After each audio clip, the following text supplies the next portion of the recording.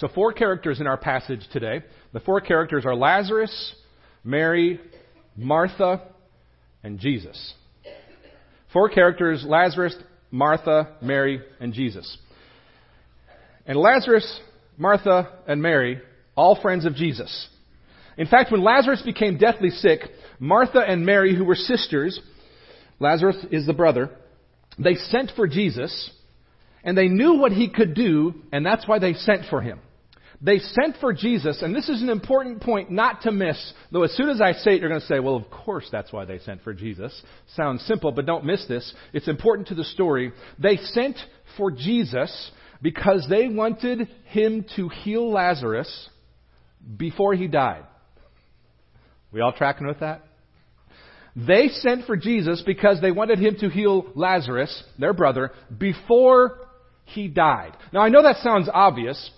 Duh. Of course that's why you call your friend who can do miracles. I mean, no, none of us have done that. But if we are them, if we were them, we would be doing the same thing. You call your friend who can do miracles, in this case, to heal your brother before he dies from sickness. But this is an important point for us to understand because of how Jesus responds. That sets the tone for the whole passage here. You see, Jesus had other plans in mind. He had different plans in mind than Mary and Martha had for their brother Lazarus. Follow along starting in at John 11. We're going to jump back to verse 3, way before what we just read there. Follow along starting at John 11, verse 3. It says, so the sisters sent to him again because they wanted Jesus to heal Lazarus before he died. They sent to him saying, Lord, he whom you love is ill. They wanted Jesus to get the message and to come and heal their brother.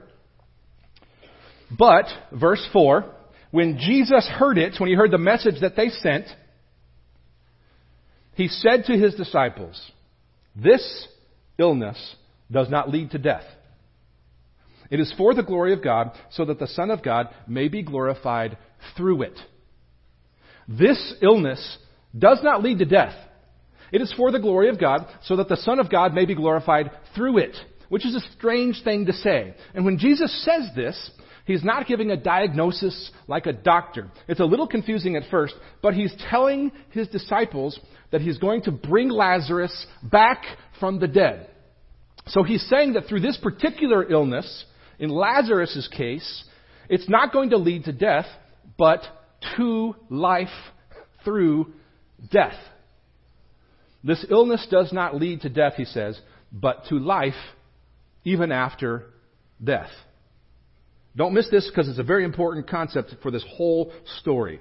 This illness they thought led to death, actually, with Jesus on the scene, will lead to life after death. We tracking with what Jesus is saying here? And then Jesus even says, this illness that leads to life after death is for God's glory. Which is to say, at the very beginning, without the disciples even catching on, and we'll continue to see that theme of people being unaware, misunderstanding what Jesus is saying. At the very beginning here, Jesus is saying there's a bigger divine purpose in Lazarus dying. Which does not sound good. I mean, imagine this is your sibling. Imagine this is your family member. And Jesus says, it's cool, don't worry. Their dying is for a larger purpose. I've got this. Many of us have experienced exactly those kinds of scenarios and feelings. There's a bigger divine purpose in Lazarus dying. Listen again what Jesus says. He says that Lazarus' death is for the glory of God, so that, for the purpose that the Son of God may be glorified through it. There's a double meaning here that the disciples don't catch at this moment. But Jesus is saying that Lazarus is going to be raised from the dead, a death that leads to life. And that death that leads to life is going to be a foreshadowing of his own death that leads to life, his own resurrection. But the disciples don't have the hindsight like we do of 2,000 years. So there's that. So we shouldn't be too hard on them. Jump down to verse 11 here. We continue to see the misunderstanding of what Jesus is saying. Look at verse 11. After saying these things, he said to them, Jesus to the disciples, "Our friend Lazarus has fallen asleep," which is a common way to talk about dying. He says, "Our friend Lazarus has fallen asleep, but I go to awaken him." By which Jesus meant, I'm going to raise him from the dead. But, keep reading there, verse 12, the disciples said to him, "Lord, if he has fallen asleep, he will recover." As if Jesus didn't know how sleep works, right?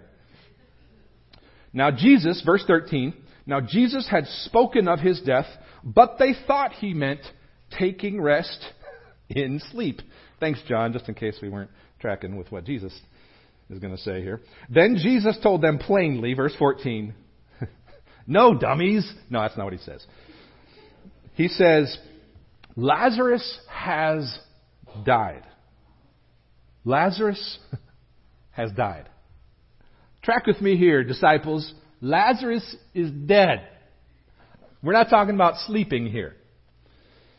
And that's important for them to understand what's going to become clear later. So the disciples aren't tracking.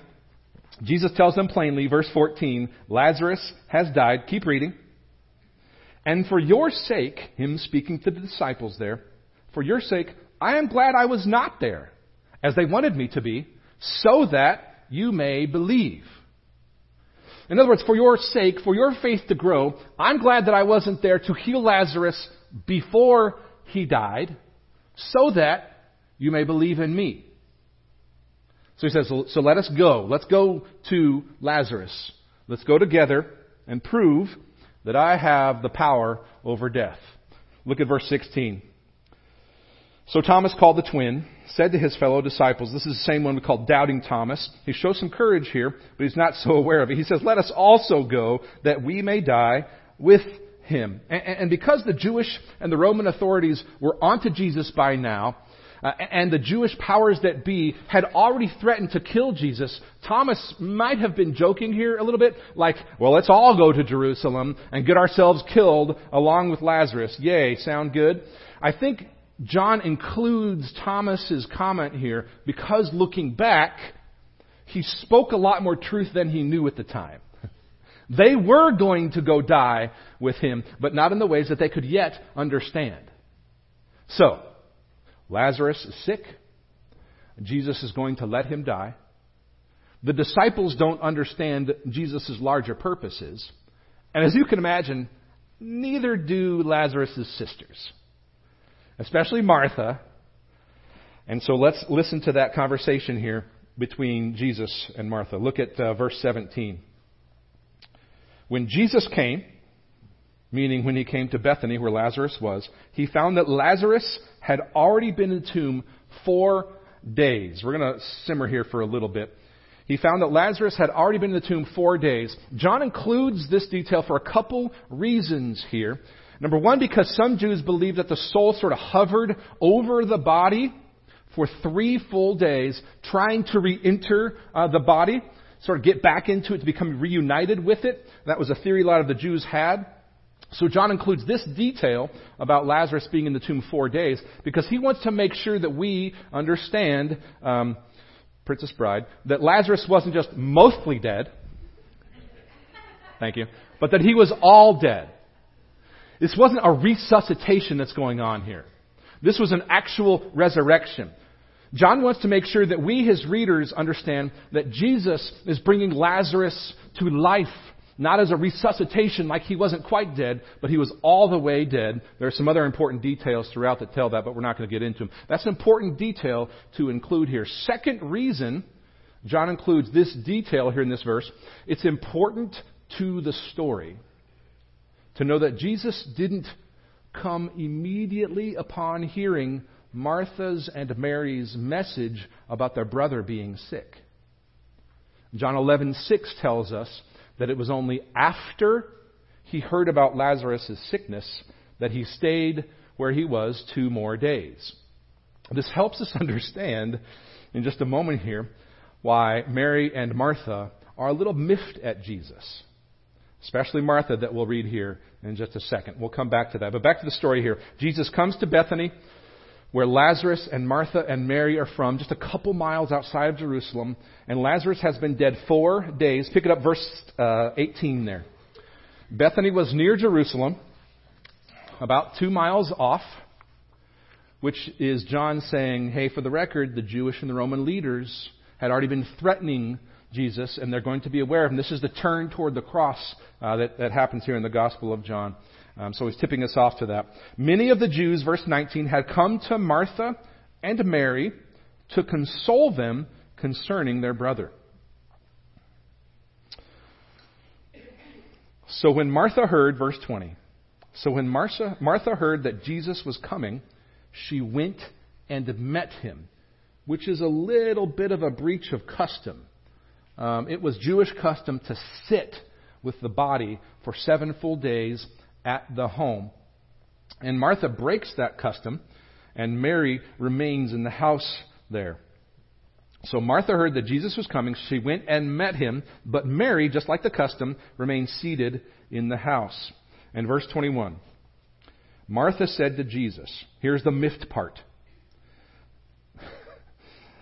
Lord, if you had been here, my brother would not have died. If you hear a little angsty teenager there, I think that's a smidge of the implication of the text here. Martha is not happy.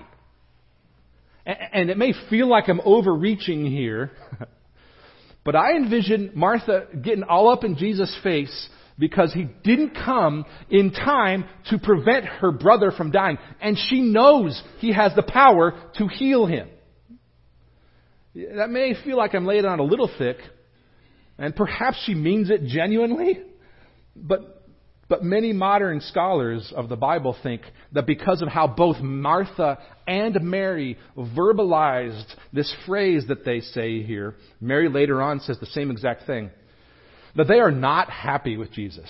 They are clearly implying that Jesus should have been here, because remember, he didn't come immediately upon hearing. He came after an extra 2 days, after he knew that Lazarus was sick. So in effect, Martha is saying, if you hadn't waited to come, Jesus, he wouldn't be dead.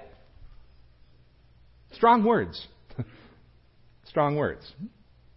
And maybe she realizes, as we can tell from the next verse, that she came on maybe a little bit too strong, because she tries to redeem herself a little bit here. Look at the next verse there, verse 22.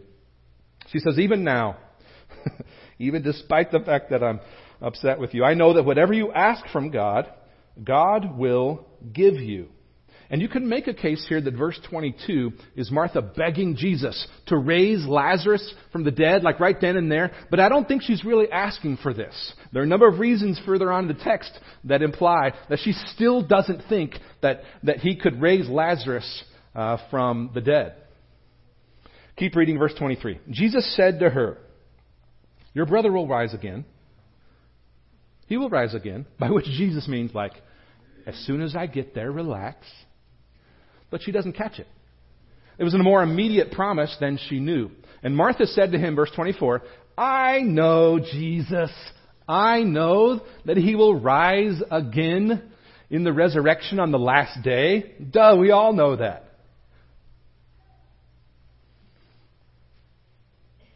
But listen to Jesus' ultimately gracious response to her in verse 25. Jesus said to Martha, listen, I am the resurrection and the life. I don't think you're tracking with what I'm implying, that you're calling into question. And you've been sure you know. I'm here telling you, I am the resurrection and the life. Not merely I will cause the resurrection, not I will be a foretaste and a foreshadow like sort of John the Baptist was for me, like not just like a prophet of the last day. It's not like I'm going to usher those in. I'm saying I am the resurrection and the life.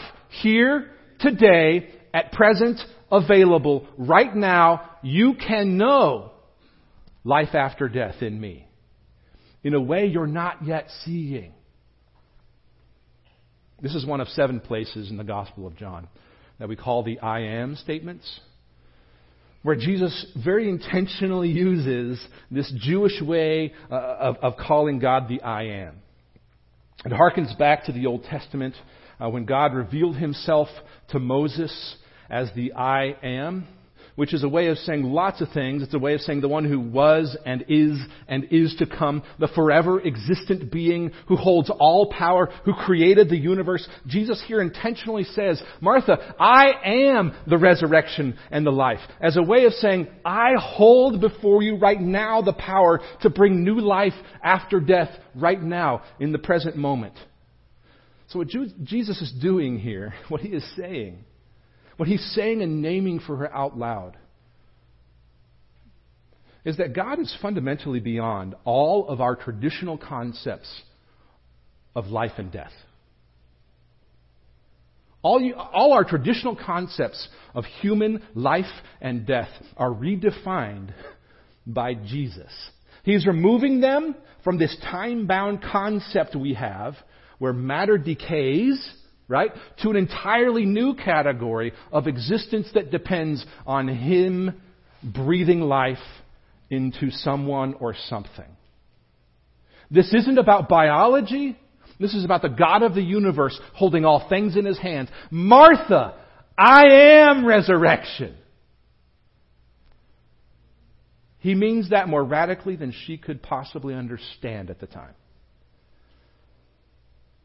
He means to say, all existence finds its reality in me, in a way that explodes all your previous categories of life and death.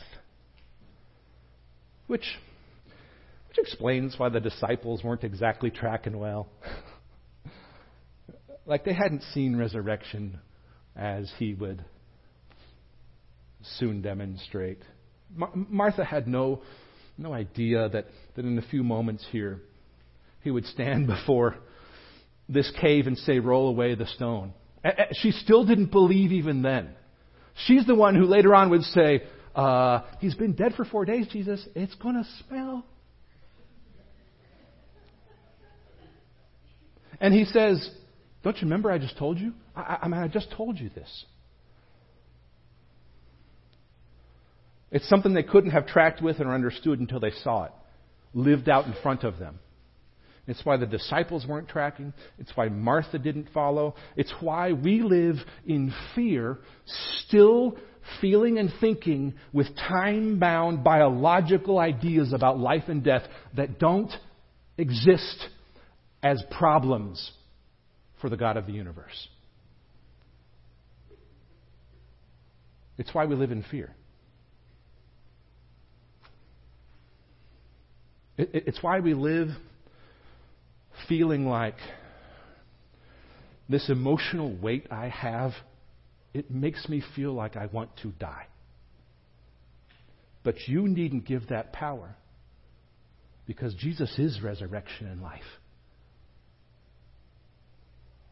He says it, verse 25, whoever believes in me, even though he die, yet shall he live. And everyone who lives and believes in me shall never die. This is nothing less than the perfect power of Creator God to bring into present reality the life of Christ to make you forever new. Meaning when you have Christ, not in the someday, but in the now, in the today, like he's saying to Martha, you have a life that never dies. And then he says, do you actually believe this? Like, do you believe that I have power over life and death in the here and in the now, in present reality? She says to him, and listen for how this isn't really an answer to his question. Yes, Lord, I believe that you are the Christ, right? Like the Messiah, the concept of a man who would come to usher in the kingdom with military might as the Jews believed. I believe that you're the Christ, the Son of God, who is coming into the world. I mean, that sounds like a strong statement of belief in Jesus, which at one level it is, in a way she couldn't understand. But the way she thought about it, it doesn't even really respond to his question. She says she believes in Christ, the Messiah. And for her, that came with a whole set of assumptions that did not include real-time, present reality, power over life and death in ultimate terms. It didn't include that in her conception of that. She still didn't quite believe even then. To make the point, just before Jesus raises Lazarus from the dead, he says, "Roll away the stone." Martha herself protests. He's been there 4 days. And then Jesus says to her, "Did I not tell you that if you believed, you would see the glory of God?" And then he does what he promised, which they couldn't have conceived of until he actually did it. He raises Lazarus from the dead right before the disciples and the Jews that had come to comfort Martha and Mary themselves. And he did that for this reason, to prove that resurrection was not just a someday thing.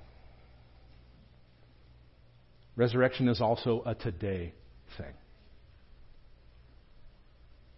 Resurrection is not just a far off, in eternity, future, someday when we get there, reality. Resurrection is not just a someday thing. It's a today thing for the believer in Jesus. The resurrection life for us, ultimately, it means more because it means living as if already raised to life beyond the grave. That's the power that's available for people who believe in Jesus.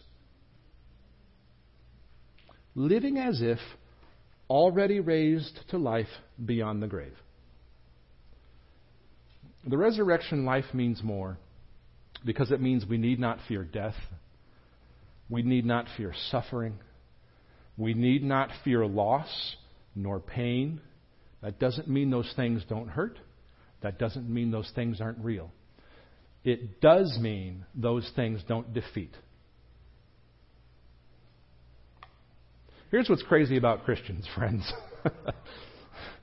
We actually believe this.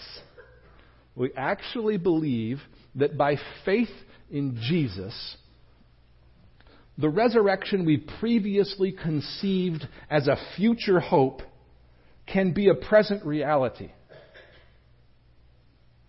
It's why if you're a follower of Jesus, the fact that you already have eternal life today means you can live with an abandon that fears nothing and is threatened by no one. If you want to see a resurrection life believer who gets it, you will see in them a life that lives with an abandon that fears nothing and is threatened by no one. That's the kind of life that people see in you and they say, "There's something going on there. There's something going on there."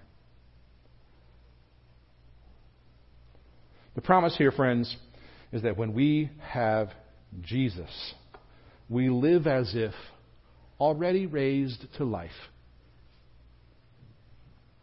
We live as if already raised to life beyond the grave. And friends, if you're not yet a follower of Jesus, it might be because you've missed the point. Like the disciples and like Martha. Maybe you've not yet seen your need for resurrection. Maybe you've not yet seen your need for resurrection because you believe that what you really need in life is just sort of a nice Jesus who waves a magic wand to fix your moral maladies and make you just a little bit better on the scales of like human goodness, right? That's what you're looking for in Jesus. Like he is some sort of cosmic doctor who just gives us spiritual medicine to make us feel temporarily well. The truth is, Jesus didn't die to resuscitate you. He died to resurrect us. His death to give us life because we were dead. Friends, He is the resurrection, and there is no life apart from Him. Let's pray.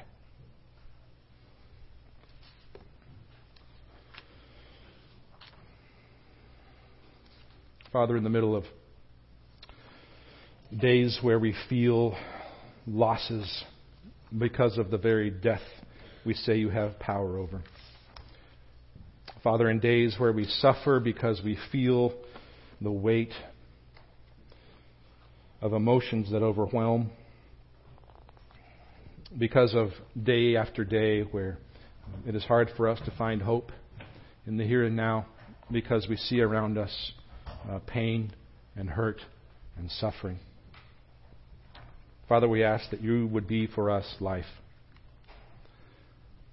We ask that You would continue to teach us what it means to live as if alive forever.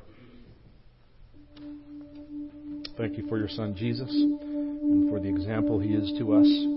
We're grateful for those who have gone before, whose faith was such that they feared nothing and were threatened by no one, so that they could stand as resurrected believers who modeled for us what new life looks like. Give us, Lord, the same kind of courage to say yes to Your risen Son, Jesus, who is for us life.